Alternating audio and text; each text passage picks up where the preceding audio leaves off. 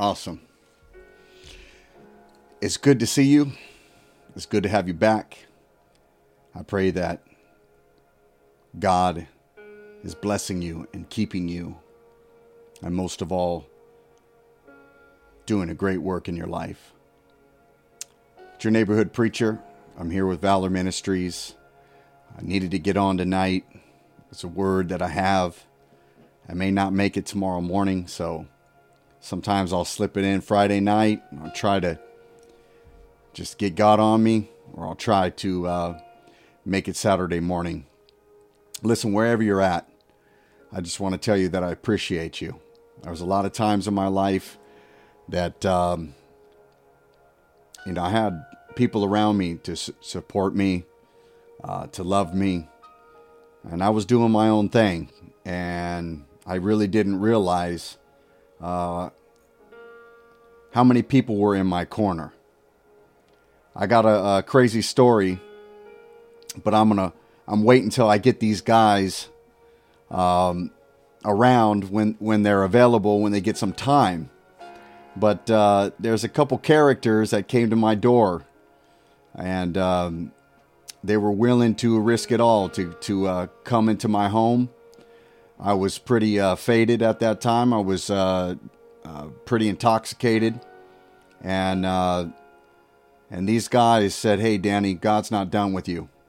And so listen, in like manner, I really want to say that God is not done with you. Joey, what's up, man? Good to see your name again. I've been praying for you, man. You can always reach out to me. Love you, bro.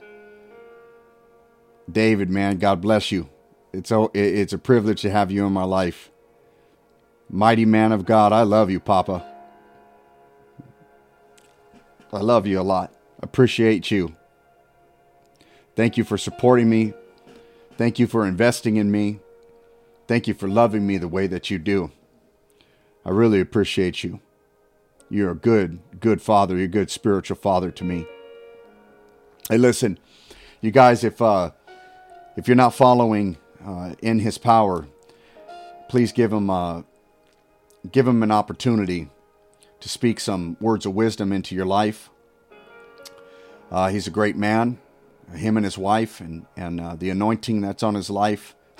I'm stoked. I'm happy. I'm excited. I'm blessed to have his anointing running over in my life, and what a privilege it is to co-labor with him. You guys got to check out what he's doing. The Gathering Ministerial Association is growing. It's strong. It's got good ministers and good gifted people that are coming together in that. He also runs the missions ministry. Listen, it's better to give than it is to receive, and I'm still constantly working on that. I really try to be a giver. I try to put money in people's hands. I try to make people smile. I try to serve them. I try to make their life better, and I try to come up with answers and resolutions. So, hey, listen, the word that I have on my spirit tonight, and I'll make it short and sweet, is called "Why You Don't Need a Plan B." And, I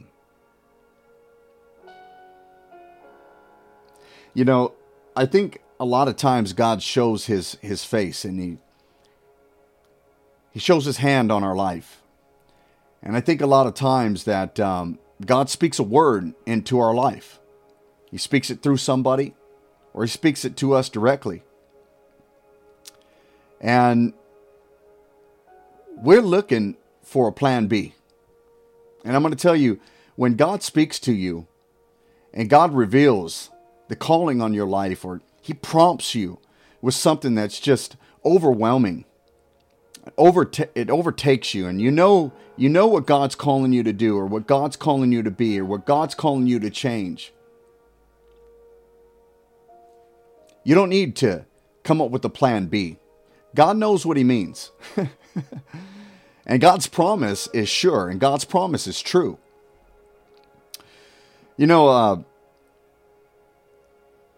when you look at Peter, when he was on the boat that day, and Jesus said, "Hey, I'll meet you on the other side." He said, "I'll meet you on the other side." And there was a great storm. The Word of God says it was a boisterous storm, and no plan B. And God, I have fun ministering the Word. You know, Jesus showed up, and they all thought it was a ghost, and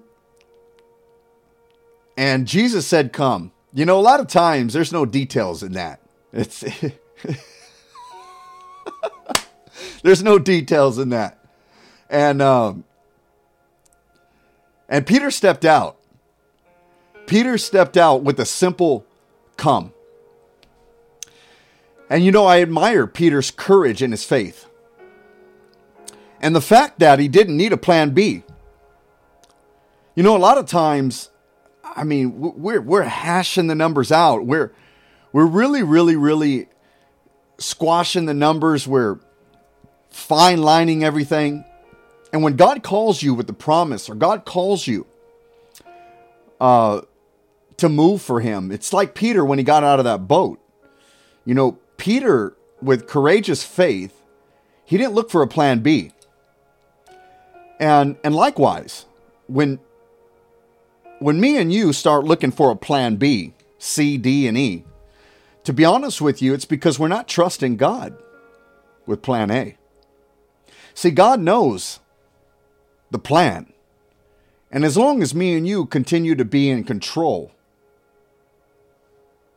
in any area in our life, and just not dedicated and it given to God, then we're looking for a plan B. We're looking for another way out. We're looking for another route, just in case it doesn't work out. And I admire the speed of Peter's obedience. You know, he went with just "come." And I really believe that God is saying, rooted, what's going on in his power. Listen, I really believe that God is talking to you. And he's talking to me. And if you like courageous faith and the speed of Peter, obey. I really believe that you don't have to worry, because that's God's plan. You don't have to fret over it not working out. Sometimes a plan is just all part of the beautiful process. And that's what God does.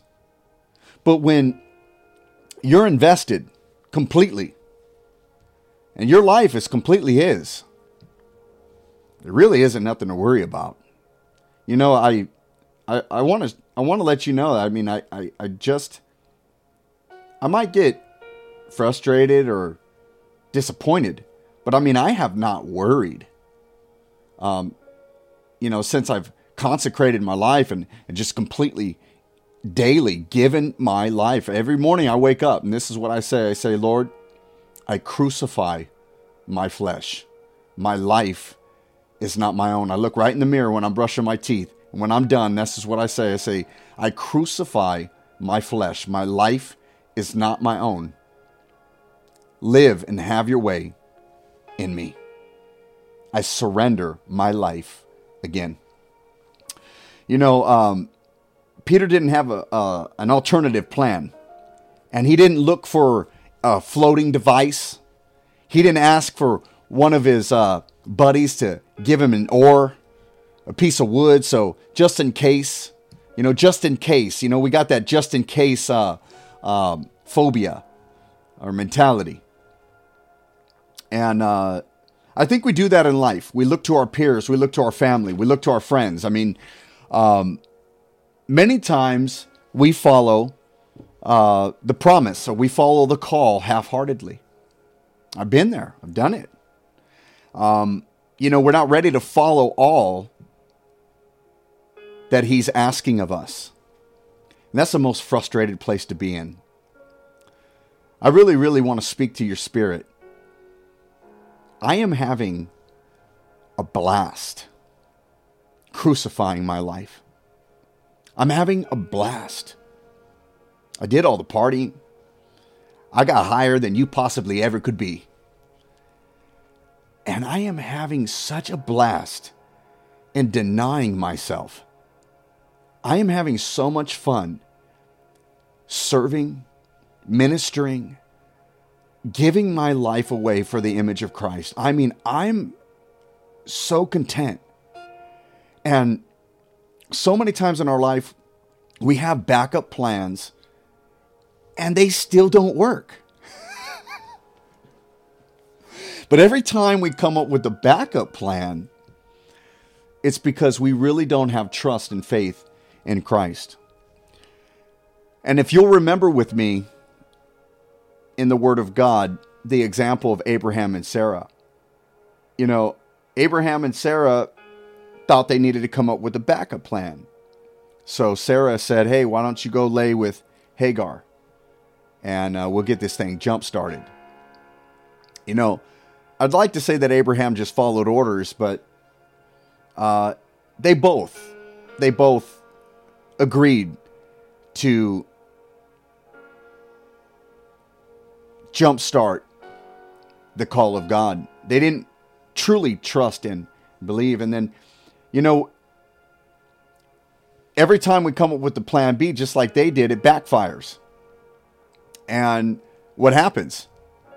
You see that Ishmael was born, and look at, he's part of the Arab race, and you see Isaac that was born, he's part of the Jewish race, and they're at war. You know, a lot of times our plan B always goes to war with God's plan. And if you need another example, let's take a look at Aaron. Moses goes to the mountain of God, and the people of God saw God. They saw his hand. They saw, just like me and you, we've seen how faithful God has been. But they can't wait for the man of God to get back. They got to jumpstart. They got to jumpstart with the plan B. So they start making a golden calf. The people were tired of worshiping an invisible God. And me and you have been called to worship an invisible God that gives us visible fruit. That gives us the fruit of the Spirit. That gives us the move of God and the power of God through the Spirit of His might. And it can't be denied. But if we keep jump-starting walking with God by an alternative plan, we will never see God's power and demonstration truly like He wants to. You know what hypocrites they were and what hypocrites we can be, because they saw God. But they were ready to trade His glory. Me and you cannot afford to trade God's glory. And where is God's glory? God's glory, brothers and sisters, listen, this is key. God's glory for me and you, I'm telling you, this is fire right here. God's glory is in me and you fully trusting, saying, no, that's it. I'm not going to get involved. I'm not going to disobey. I'm all in. I am all in, and I will see God's glory. That's where God's glory is. In complete trust and complete faith. And I have stopped buying into the lie that I cannot fully trust and I cannot fully walk in faith. That's a lie. We were created to. What you need to do and what I need to do is make sure that we beat down this flesh.